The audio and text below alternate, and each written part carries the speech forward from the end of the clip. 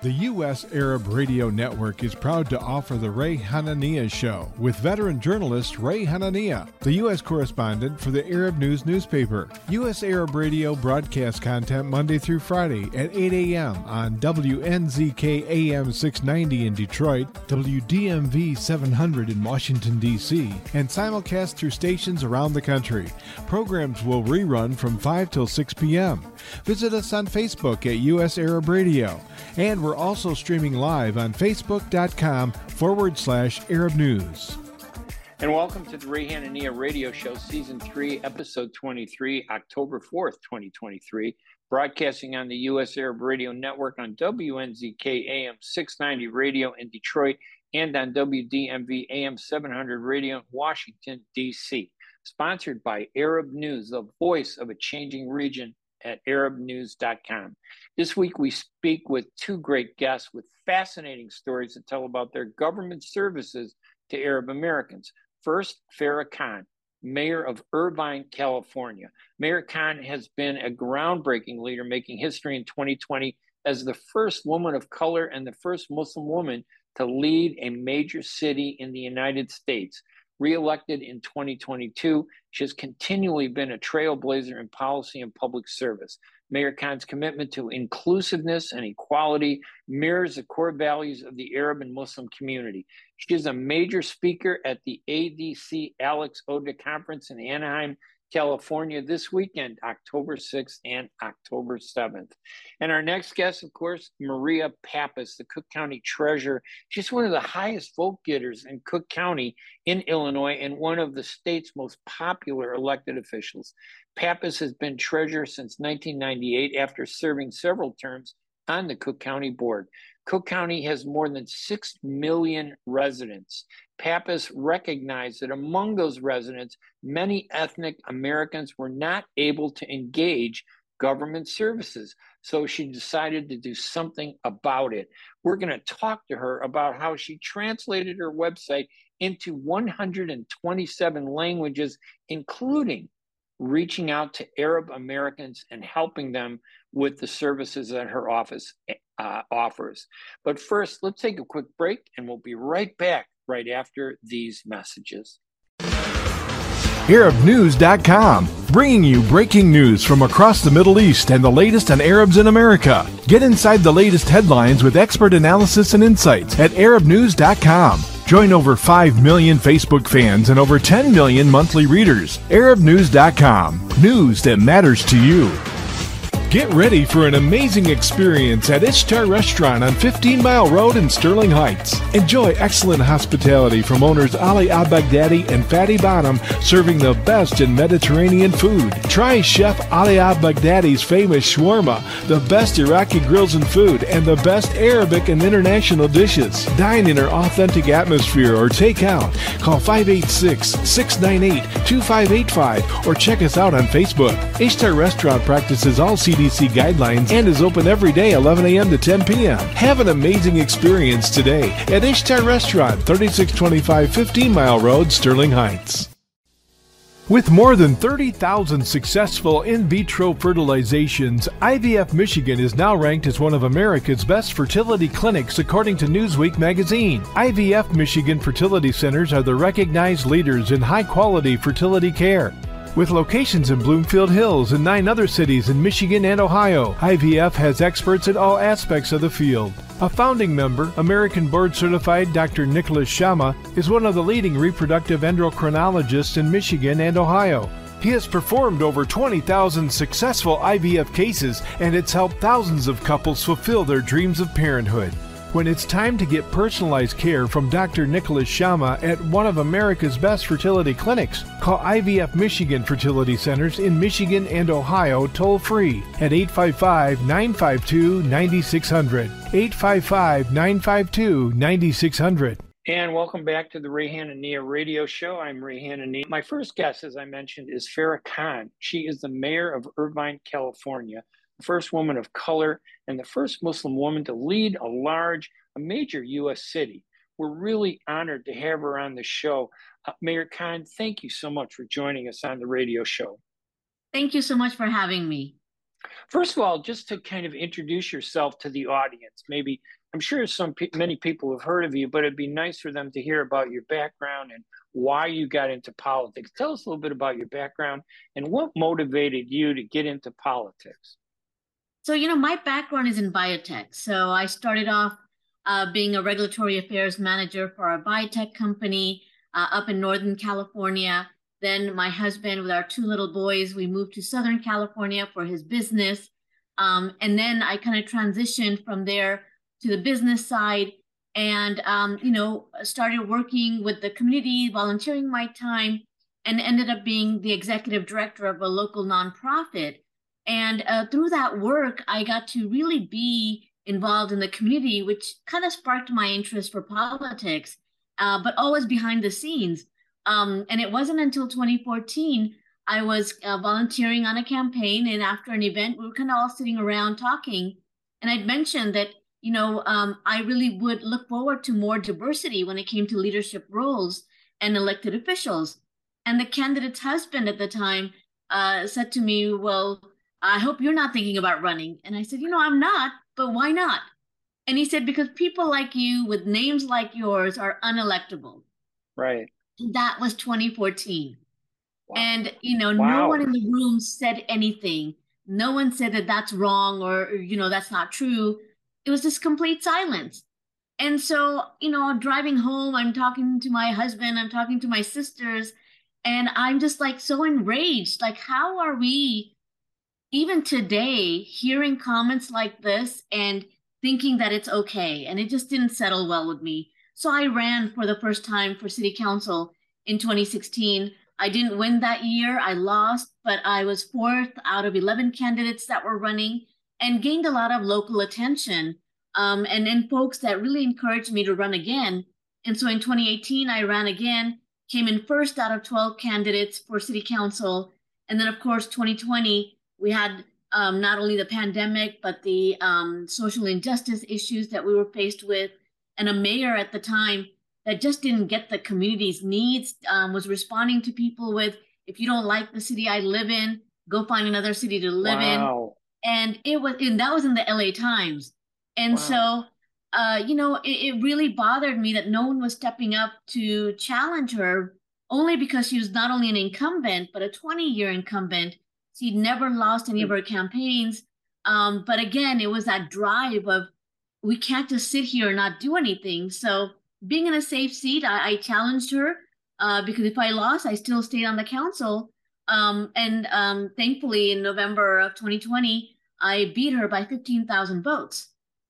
Wow. And so, had the great honor of leading the city, and of course, won my re-election in 2022, which ends in December of 2024. So you ran in 2016, you said, for council or the city Yes, council. That's right. In Irvine. And you lost that election? I did. How tough was that? I mean, a lot of people would be discouraged when they lose, and yet you came back 2 years later, because I assume your city council half runs 1 2 year and That's the other right. half runs the other 2 year. So, and you came back and ran. That's so against the grain. And being a Muslim woman, being from the Muslim world, and I'm sure most people look at you and think you're Arab or you're whatever. They don't understand the difference between Pakistanis, Palestinians, Iranians, and Egyptians or whatever. You come from a society where women are told, "Hey, step back, let the man do all the talking." You just broke out of that so quickly. Did you feel that you were breaking out of a shell or image and stereotype when you ran in 2016? It was kind of hard because I think it didn't feel as big as it became, because I just felt like I was breaking out of my own personal shell where, I was very introvert and not the outgoing person and, sat in the back of the classroom. That was me. But I think it was that driving force of, all the negativity. In 2016, I'll tell you, I didn't want to run again after that campaign because it was just so brutal. There were signs throughout the city that basically said that I was a terrorist, that linked me with, the Muslim Brotherhood, and that, I was supported by all these organizations and made me out to be this scary person. And I was just like, my gosh, for people that know me, I'm like the shyest person there.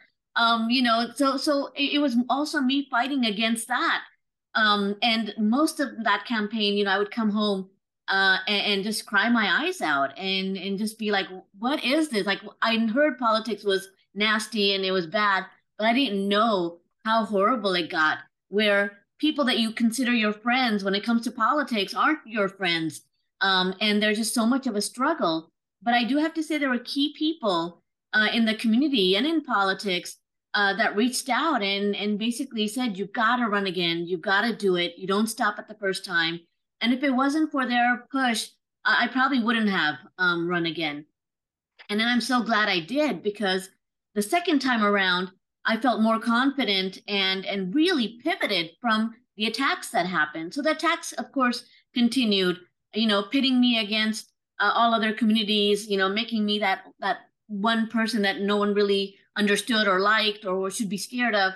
But I pivoted because I then reached out to people that I knew in the community. So religious leaders from all backgrounds, community leaders, and I had them start writing letters of support and putting those out in the newspapers and really fighting people. They diminished who I was. They didn't take into account my biotech background or my business background or my nonprofit background. They wanted to show me as just a PTA mom, like, oh, there she is. She's just a PTA mom. And I took that and I ran with it. And I said, let me tell you what PTA moms accomplish. We budget for our kids. We make sure we're raising funds that are equitable across the board for our schools. We work with our teachers and our principals. We get the job done, and it's hard work.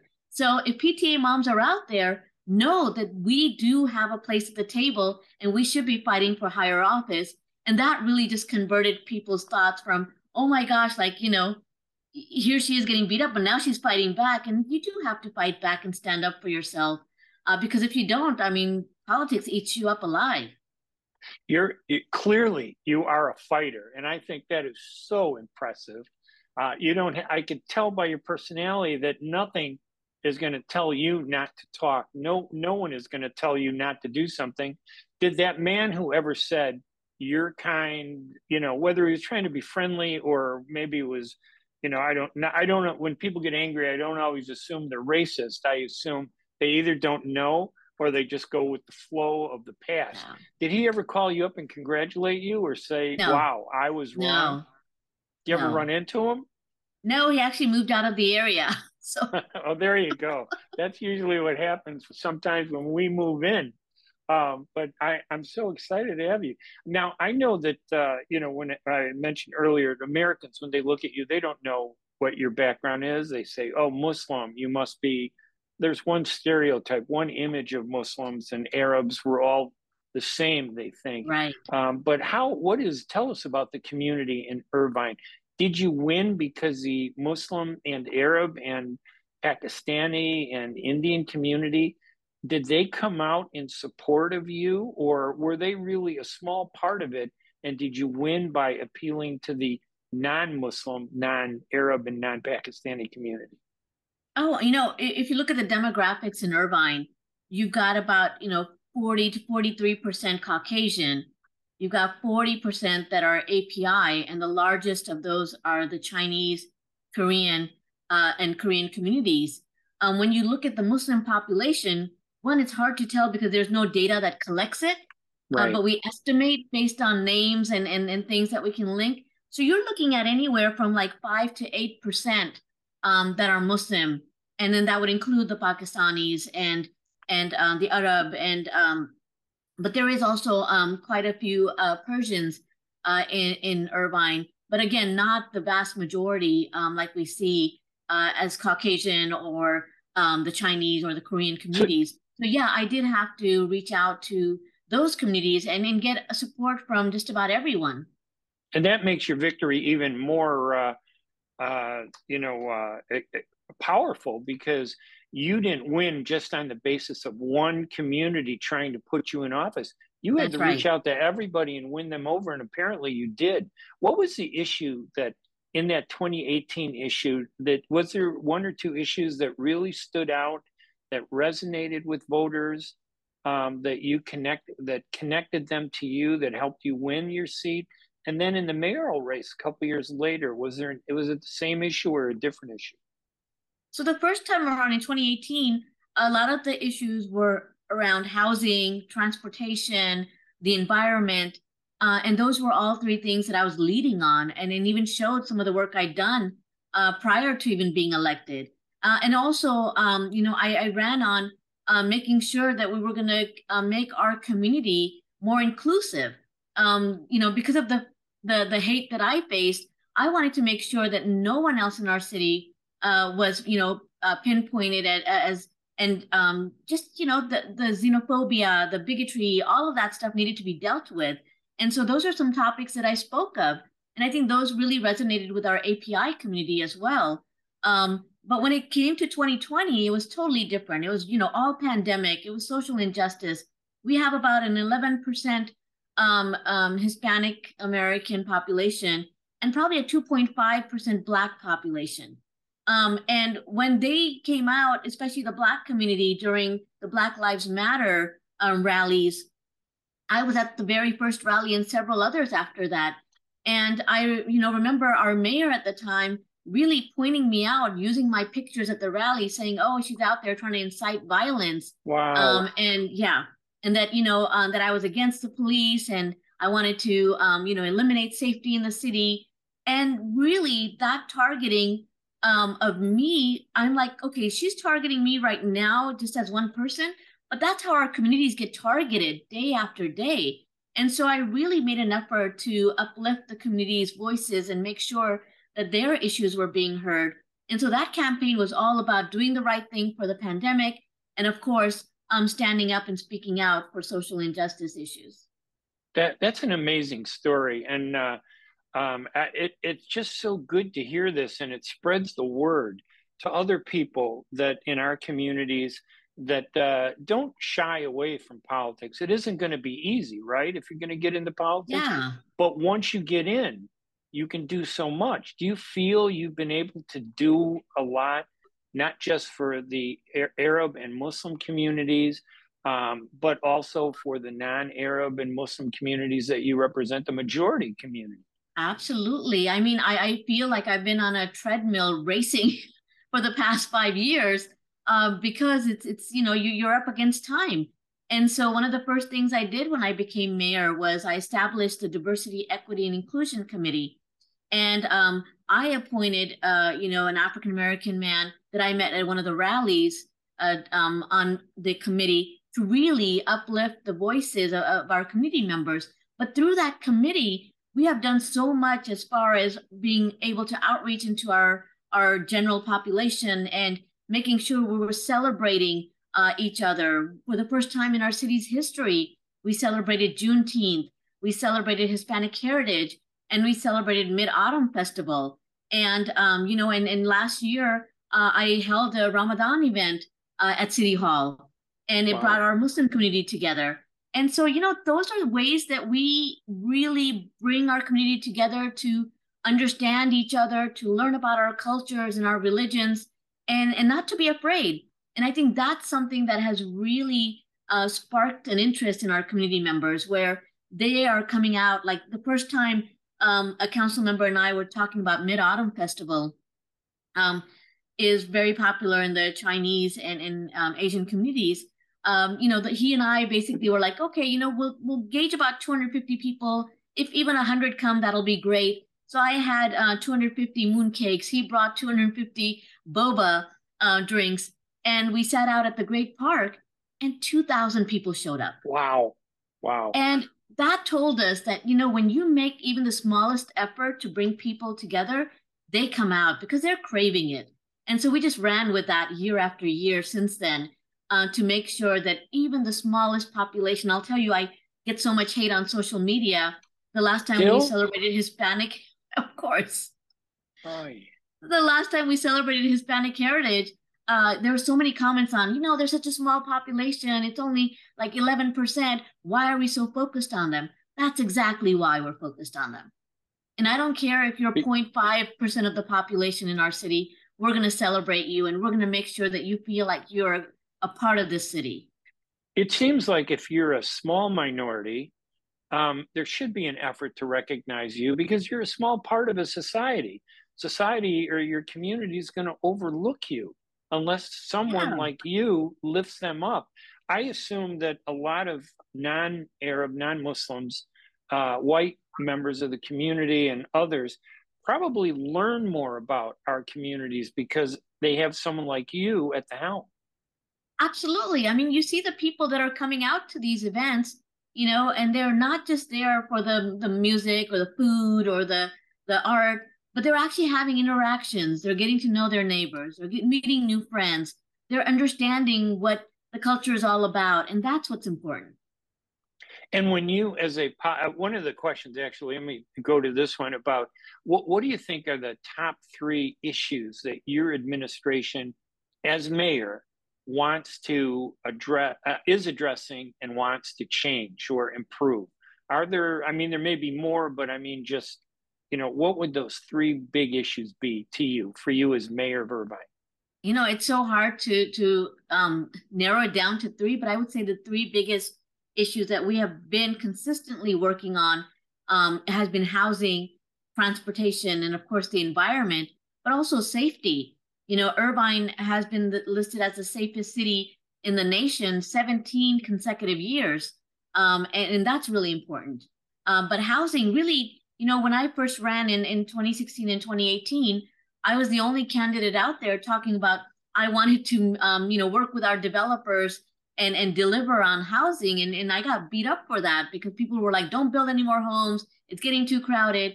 But, constantly sharing our stories of what brought us to the city. For me, it was my kids. I wanted the best education for them. I wanted the safe environment for them. And that's a similar story for so many people, that who are we to shut the door after we get in? And I think, that resonated with people. And now, with all the expenses that are happening and the housing costs, people are realizing that there are kids that grew up here that are now graduating from college, can't even afford to come back to the city. So we do need more housing, and we need a diverse set of housing that accommodates, especially affordable housing, workforce housing, that accommodates for our population. So that has shifted a lot. Now, when you run for office, are you partisan politics, like Republican or a Democrat, or are you nonpartisan? So the local offices are always nonpartisan, but everyone knows. Right. I mean, right. I'm a Democrat, and that's what I run on, and even though the office is nonpartisan, you get the word out. But you can work with everybody regardless of their political. Absolutely. Right. And how there's one big issue that we hear about in the southern part of the U.S. I don't know if it's hit California or Irvine, but it's the migrant issue. It just seems like so many people are coming in, and it puts people in a weird position, I think, where on the one hand, my parents are immigrants. They immigrated to this country, and right. We have to have an immigration system that's open to everybody. But on the other hand, that it seems like it's beyond the legal aspects of immigration. How do you view this issue of migrants and immigrants and undocumented? What's your perspective on it, given where you come from? I feel that our federal system, when it comes to immigration, someone's got to take the lead and fix it. We wouldn't have an issue with migrants or undocumented if that system worked. Right. But for the meantime, we do have populations of migrants and undocumented people that are here, and it's our job to make sure that they are integrated into our communities, that they are provided with opportunities so they can survive. And it's very important. I mean, I can't tell you how many times I've spoken up, at rallies and other places, written letters to our Congress people, really encouraging them to do what's right. And it's bad for us. It's bad for our economy that we don't fix this system. And it's hurting the people that are here. They're not here because they just wanted to cross the border and come. They're fleeing situations that are harmful and sometimes deadly for them. And they're trying to protect themselves and their families. So now that they're here, what are we doing to make sure that they are safe, that they have a path forward, and that they are able to become, thriving members of our communities. So it's really a federal issue where the federal government really should fix the system, as you say. But in the meantime, how do you turn your back on somebody that needs food, that needs shelter, regardless of how they got here? As long as they haven't committed crimes, they're all Right. trying to do whatever they can do the right way. We have to be helpful to them. We do. And then it's unfortunate that a lot of times, employers take advantage of those that are undocumented because they're not getting the same wages that everyone Right. else is. They're being abused when it comes to labor laws. And so there's a lot of work to be done. And so whatever we can do here at the local level to support the people, we will do. But definitely at the federal level, more needs to be done, like right now. Well, just talking to you, I know you're definitely not a person who is willing to just say, "Hey, this is as far as I've gone, and I don't need to go any further." Although I'm sure that, and you are, from what I've heard from you, you're a great mayor. But I also understand that you're going to be running for Orange County Board of Supervisors in District 3. How many board members? How many districts are there? And There are is that 5 around? districts. And what's the main city in that district? So the main city is Irvine in the district that I'm running in. It's about 40% of the district. And it includes 6, 7 other cities and some unincorporated land as well. And that's in Orange County. So that gives you a strong base then, having been elected in one of the largest portions of that county district. You have an opportunity to kind of expand these great ideas that you have to a broader audience beyond Irvine. How is it going? So far, so good. I'm up against an incumbent. People laugh and they're like, you made this your thing to run against incumbents. But really, I wouldn't have run if I felt the person was doing their job.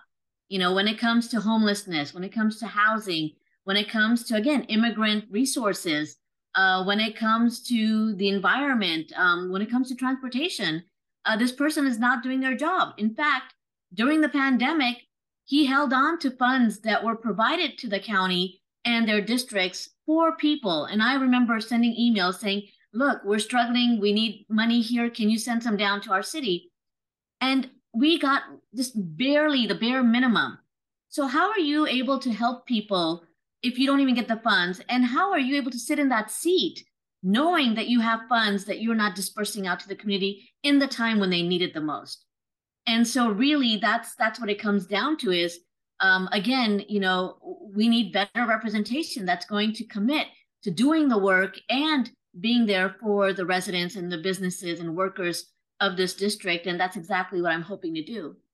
And have you filed for it, or is that something that you announced for that you're going to be filing for? I did announce, just about a month ago I announced, Okay. And filing will be coming up shortly. But right now it's raising those funds to be able to reach out. It's over 600,000 people in the district. And so definitely need to have enough in our accounts so that we can get the mailers and the signs and the digital ads going. And what's the campaign website, if you don't mind? It's khanforsupervisor.com. All right, I'll make sure that gets out. Any final thoughts, Mayor Khan? Anything else? Again, we're talking about you, we're talking about your office, we're talking about politics, society, and the future of an important community of Arabs and Muslims and Pakistanis, and making change and bringing change. And the best way to open the eyes of the American people as to who we really are is to be in their face and show them that when you're in office, you do so much far better than some of the people that have been in that office before. Any final thoughts, any other comments or issues you'd like to bring up? I do. I think it's very important for our community, especially, to get involved in politics.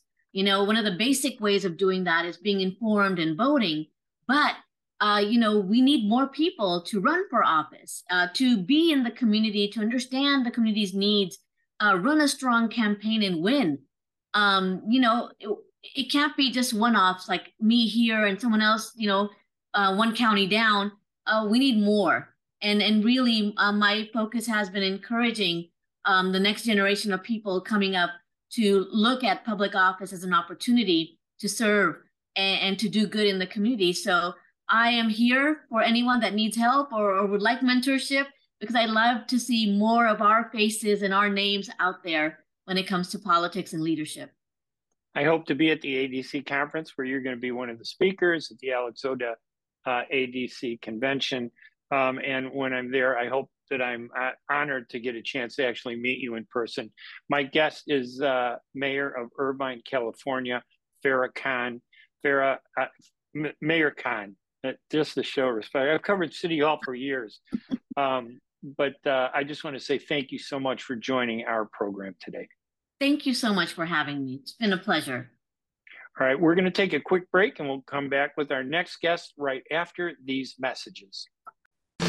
ArabNews.com, bringing you breaking news from across the Middle East and the latest on Arabs in America. Get inside the latest headlines with expert analysis and insights at ArabNews.com. Join over 5 million Facebook fans and over 10 million monthly readers. ArabNews.com, news that matters to you.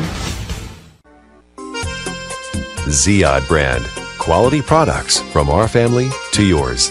Ziyad Brothers Importing offers the finest quality products, including brands like Sultan, Kraft, Nestle, Hook, Rico Picon, Donna, and many more. Ask your retailer to carry these fine products because you deserve the very best. For more information, visit our website at www.ziyad.com. That's www.ziyad.com. Ziyad, quality products from our family to yours.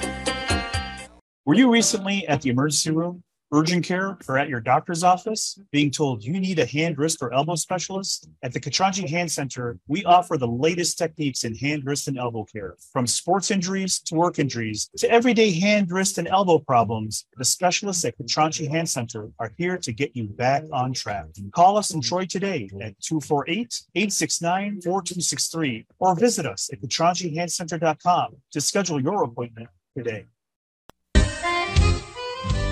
Are you going to start a restaurant or grocery store soon?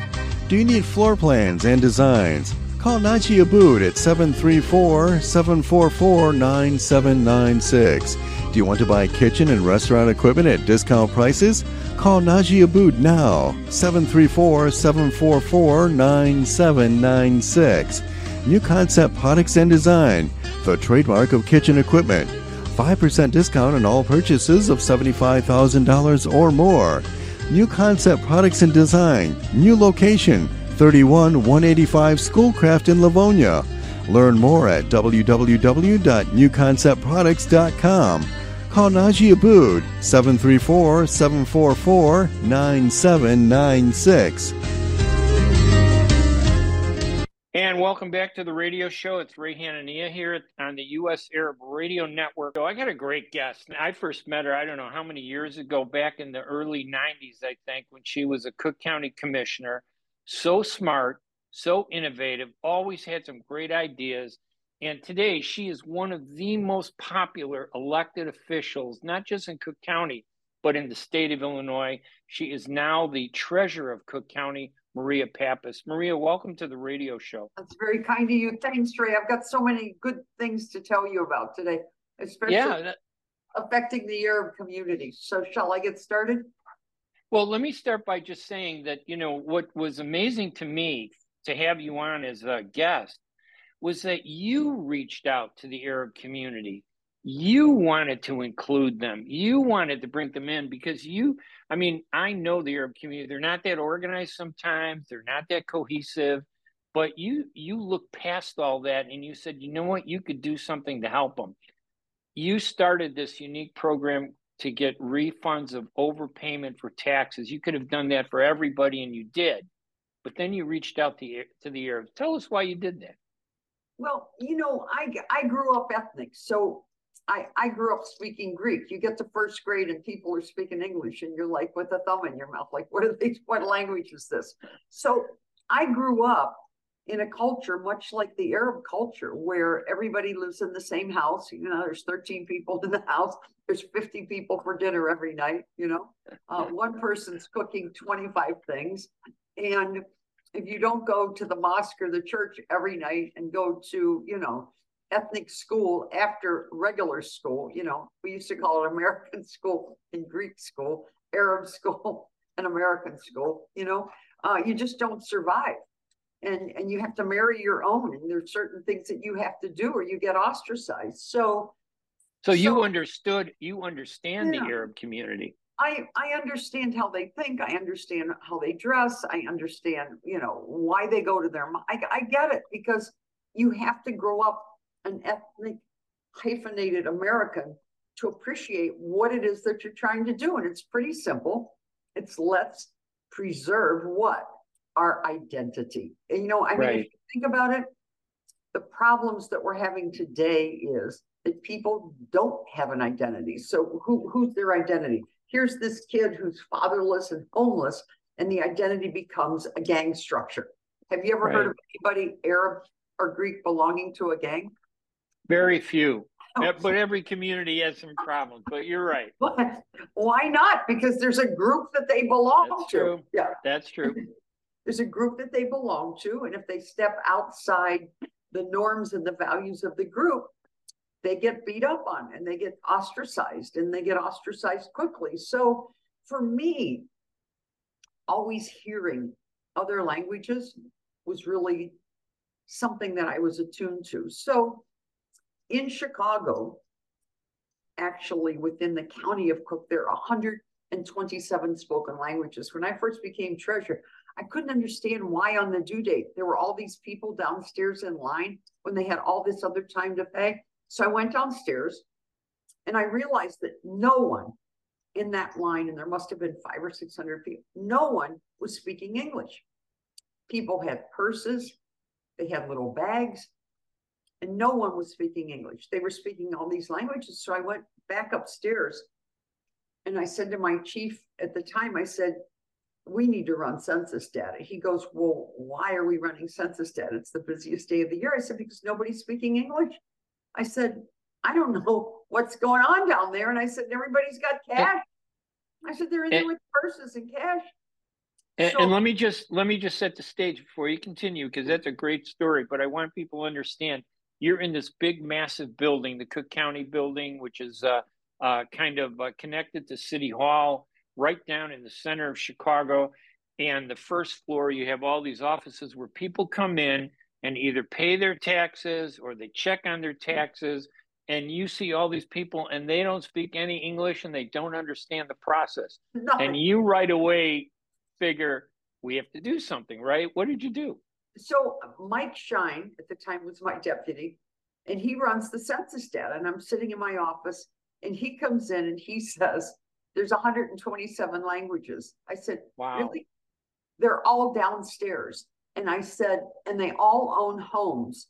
And they're going to keep getting in line down here and asking questions and speaking these other languages unless we do something about it.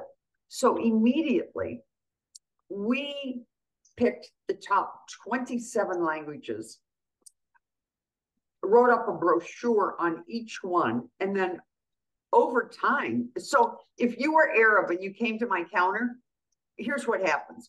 When a foreigner comes to the counter, Arab, Polish, Chinese, Spanish, they don't come alone. They come with 3 other people. Okay? They never come by them. So now the office is full of, 4 Hispanics, 4 Arabs, 4 Ukrainians, 4 Greeks, 4 Romanians. So instead of having translators, we would hand them these brochures and they felt comfortable. So now we decreased the traffic. But as we decreased the traffic, what we did was we became the most sophisticated website in the country for government. We get as many as 2 million visitors a month.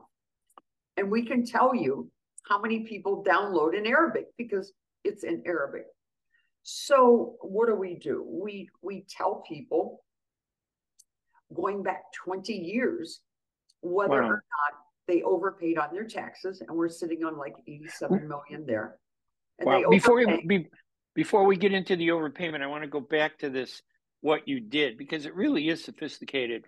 You recognize that there was a problem in your office, and probably a problem in every county and city and state office, They all face the same thing. A large segment of the population come in with their native ethnic languages. They don't understand what's happening.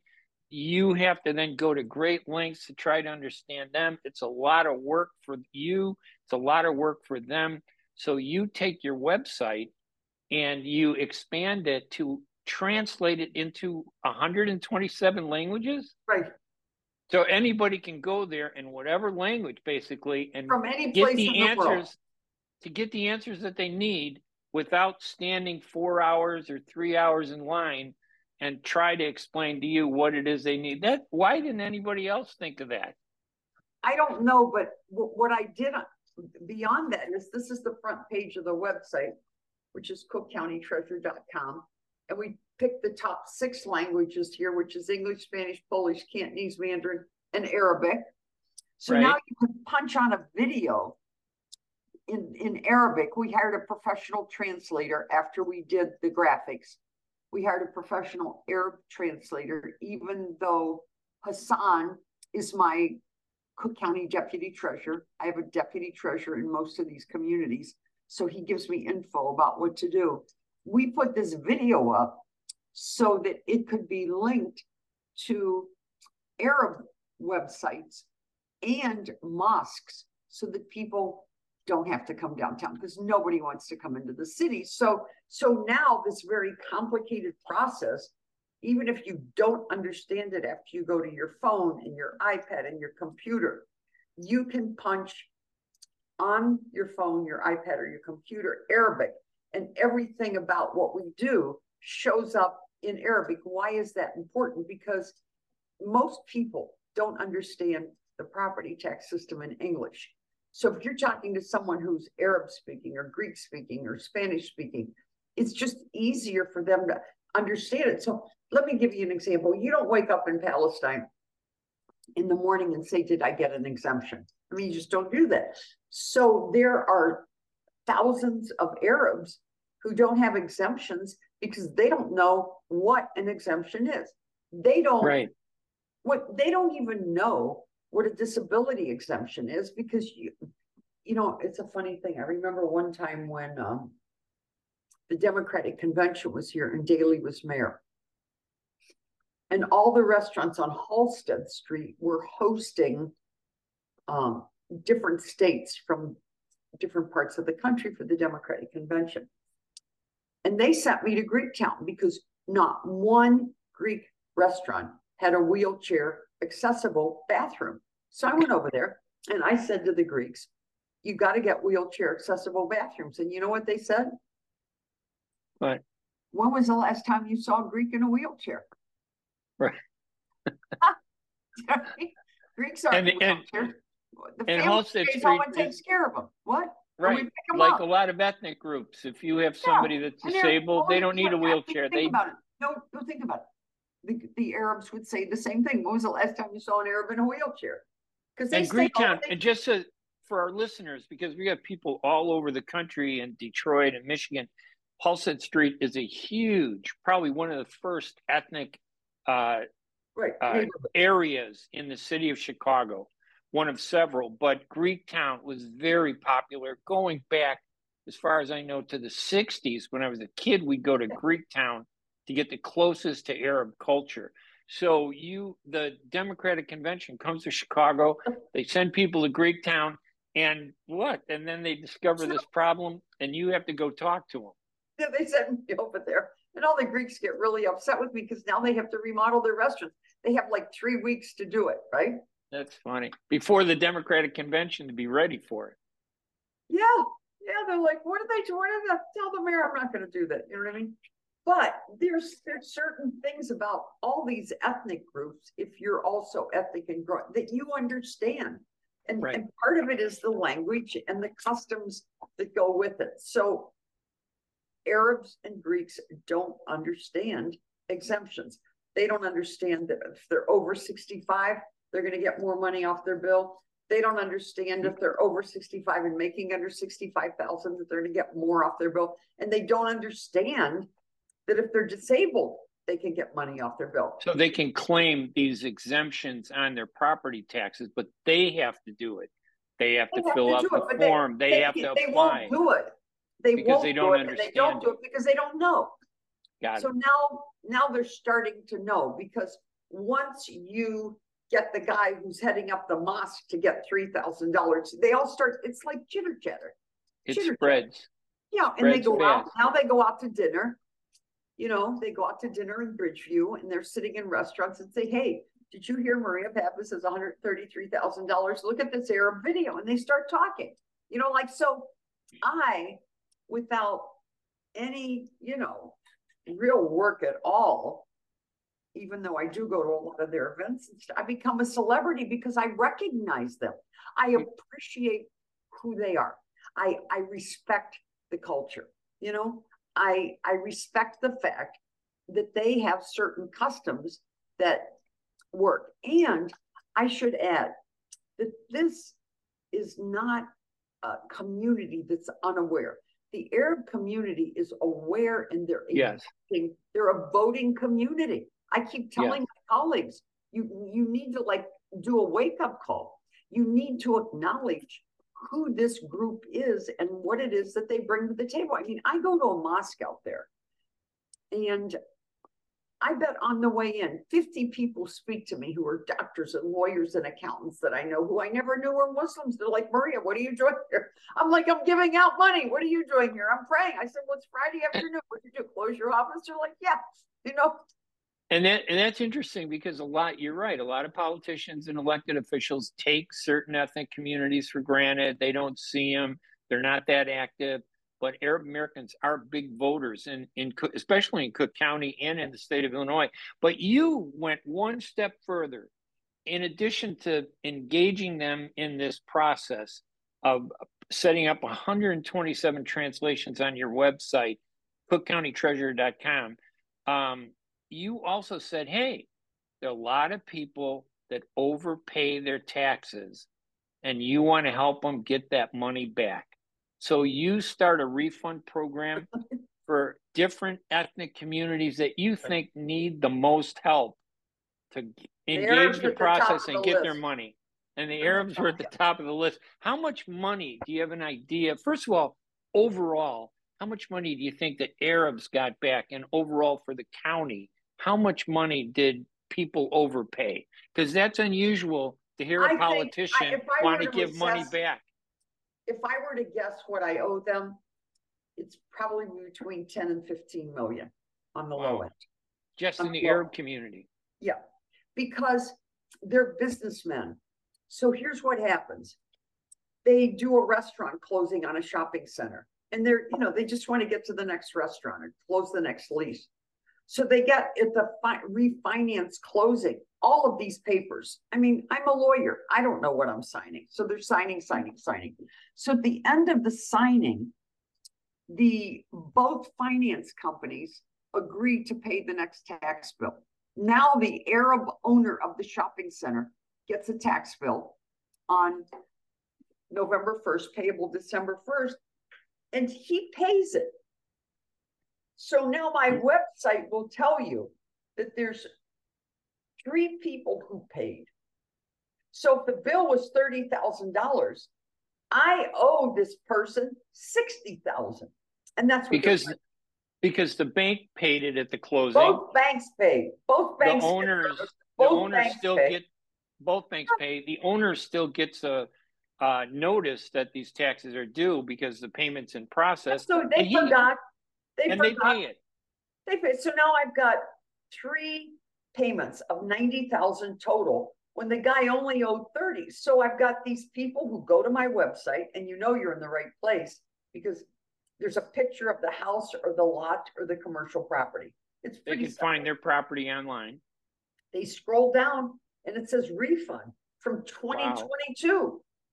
Goes back 20 years. And they'll tell you.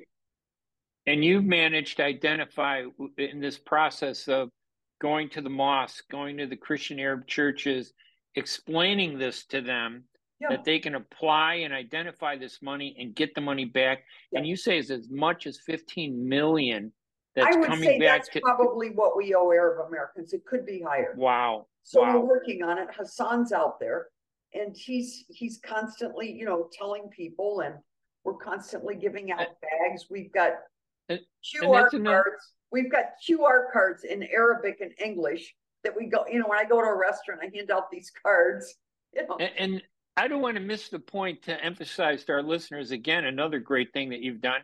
You hired individuals from some of the major communities to help act as liaisons to your office in that community. Hassan Nijam is in the Arab community. You have people from the Asian community, the Hispanic community, Assyrian community, you know, Hispanics, and everything. I've never seen any elected official do that. Usually when a government official has money, the last thing they want to do is give it back to the taxpayers. They're going to keep it and hope they don't know. But you're sitting there doing the exact opposite. Yeah, here's why. You know, if they don't claim the money, if the money's not claimed, the money goes to the government. Right. So I'm looking at this, because once they do pay, like their regular taxes, if they overpay, within 30 days, it has to go to the city or Cicero or Northbrook or Glenview. So now they're sitting on an interest-free loan. If you, Ray Hanania, overpay, I have to go back and tell Palos, give me Ray's money back. So now they're short. You follow me? Right. Sitting on an interest-free loan. So they don't want it. They don't want to be short. So they're not going to say nothing. That doesn't make you popular, though, does it? With a lot of government officials. You know, I'm 74 years old. I'm gray-haired grandmother. I'm 20 pounds overweight, and I don't really care who likes me. I'm done. You have a great attitude. I've known you for 30 years or more. You have a great attitude, Maria. Always concerned about people. Let's go back to the other question I wanted to ask you. What you have such a great background, your education. Tell us a little bit about that. You ended up in politics, and you're a good person who applied everything that you learned in a professional way to politics. Most people would apply it to themselves and just have a happy, wealthy life. But you decided to go in public life. Tell us about your background. Well, I buy this is my puppy. She's barking. I really am a shrink. I am a very, very good private practice here in Chicago for almost 15 years. And I have taught psychology in 8 countries. I had a flourishing practice here, and I was testifying in court, which led me to law school. One of the judges said, you ought to go to law school. So I went to law school. I didn't tell anybody. But when I got out, the newspaper published my name as a lawyer. And so these hundreds of psychologist clients that I had came to me as a lawyer. So now I never went to the Daily Center. I was just the person who got the business. And I had a partner who went to court, but I had a very successful practice. And then one day somebody came in and said, you should run for the county board because it's about jails and hospitals, which I was interested in. And I ran and I won, but nobody knew who I was. So now I'm on the county board, which is when I met you and Dick Phelan was the president. And we used to go out all the time because I never owed anybody anything. So then that went on for 8 years of chronic and constant warfare. And then Roswell, the current treasurer, was indicted at that time. And they said, you know, we need you to get down there and straighten it up. And I did. And I went. There was $30 million worth of checks on the floor. They were 100 and some odd million off. There was no email. The county was a mess. There was no website, no email, no Y2K. There was nothing. And I sat down, shut up, and it took me, you know, all of 20 years to fix it. But I'm not done. I'm just getting ready to institute. I just am hiring. He starts next week, probably one of the top artificial intelligence guys in the nation, and a couple of Python programmers. So stay tuned, because I'm going to be the most sophisticated artificial intelligence office in the nation. First, that would be a first for government. Just even the word putting intelligence into government is going to be unique. You've had it all your life in politics and government, but not a lot of elected officials. This is going to be my swan song going out the door in 8 years. You know, nice one. There'll probably be 40 people left in the office. Maria, and just again, our listeners, this is Maria Pappas. She's the Cook County Treasurer. She's a former member of the Cook County Board for a number of years. She reached out to all the ethnic communities, 127 of them, when she realized that a lot of ethnic groups weren't getting the process and understanding it. So she made it easy for them to understand it by translating everything on her website into 127 languages. If you find any website that has more than 2 translations, English and Spanish, I'm shocked sometimes. I don't see that. 127 is amazing. Well, stay tuned, because my mission over the next 8 years is to have an Arab phone system. That's going to be phenomenal. And the most important thing is you didn't want to leave anybody out of the circle. You reached out to Arab Americans. You helped them understand that they were overpaying, and you helped them find 15 million in overpayments, and it could be even more. This is a process that continues, correct? Yeah, continues every day. Amazing. Every time there's a due date, people overpay by at least 30 million. Wow. Every time. And that's twice a year that they pay the taxes, right? Like, seriously? Wow. You can see that's it coming. A lot. We set up a program where we stop the second payment, but there's 30 million we can't even stop. Wow. That's amazing. All right, my guest, Maria Pappas. Good to see you. Always good to see you. You're the best. County Treasurer Maria, thank you so much for joining us. See you soon. All right. We're going to take a quick break, and we'll be right back right after these messages. ArabNews.com, bringing you breaking news from across the Middle East and the latest on Arabs in America. Get inside the latest headlines with expert analysis and insights at ArabNews.com. Join over 5 million Facebook fans and over 10 million monthly readers. ArabNews.com, news that matters to you. At Top Rehab Physical Therapy Clinic in Dearborn, we provide effective physical therapy sessions in order to limit pain and discomfort. Top Rehab provides physical therapy care for any diagnosis prescribed by a physician, and we regularly see and treat conditions such as stroke, TMJ, fibromyalgia, sciatica, joint pain, and more. We use a variety of pain management methods, including modalities, soft tissue mobilization, and therapeutic exercise. If you're in need of physical rehabilitation or physical therapy, get the highest quality health care at Top Rehab. Most insurance is accepted, and we're open Monday, Wednesday, and Friday 8 to 6, Tuesday and Thursday 8 to 5, and Saturday 10 till 2. Call for an appointment today at 313-846-0555. That's 313-846-0555. Choose Top Rehab Physical Therapy Clinic on Michigan Avenue in Dearborn. Life's too short to be in pain.